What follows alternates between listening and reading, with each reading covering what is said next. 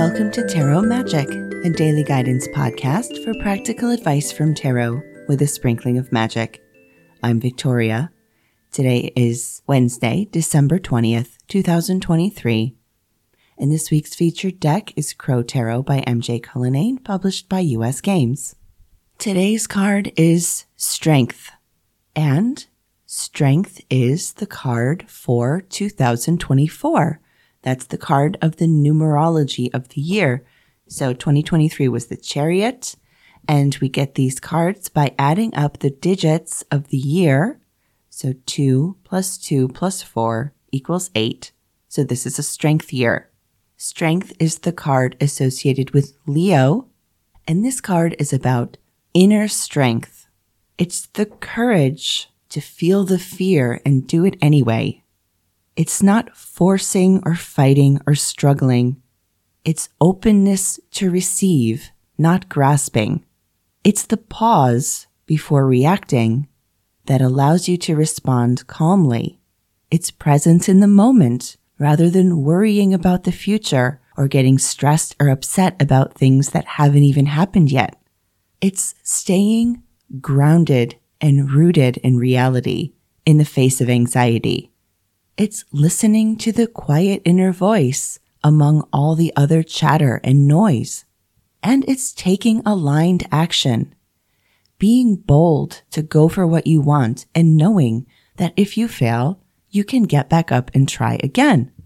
It's allowing yourself to be vulnerable and have empathy for others in their times of vulnerability.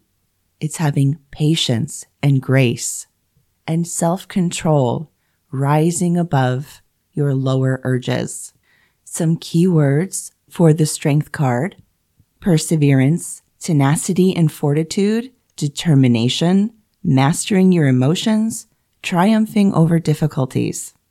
So you might like to think about ways that you can work with this card as a theme of the year, and you can also find your own personal card for the year.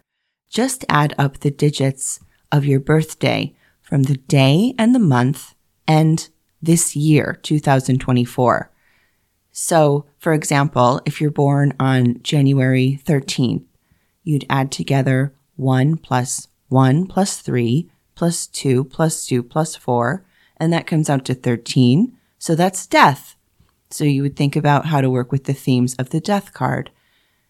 And if your number is more than 22, then you would reduce it down again. For example, mine is 24, so I reduced that down to 6, which is the Lovers. And if your number is 22, then you've got the Fool, because the Fool is 0, and 22 brings us back to the beginning of the cycle. So that could give you your own personal theme card for the year. And generally, this is done with the major arcana, but you don't have to limit it to that. You could also use the number to work with the minors if you reduce the number down to 10 or less. You could even do it as a daily practice, taking the digits of the date and the year and seeing what major arcana card comes up for that. Now, what are some ways we can work with these cards as themes? Because I don't think the card of the year is necessarily predictive of what kind of year you're going to have, but you can use the card as a tool in meditation. You can use it for goal setting. Some people like to have a word of the year, so you could find your word of the year using keywords associated with your card. And working with the themes of the card doesn't have to be limited to only the positive attributes of the card. You could also look at the shadow qualities, the shadow aspects of the card, and think about how you could work with those energies to overcome or transmute things, or how to work through those things. But if this practice resonates with you, then you might have another way of working with the card of the year.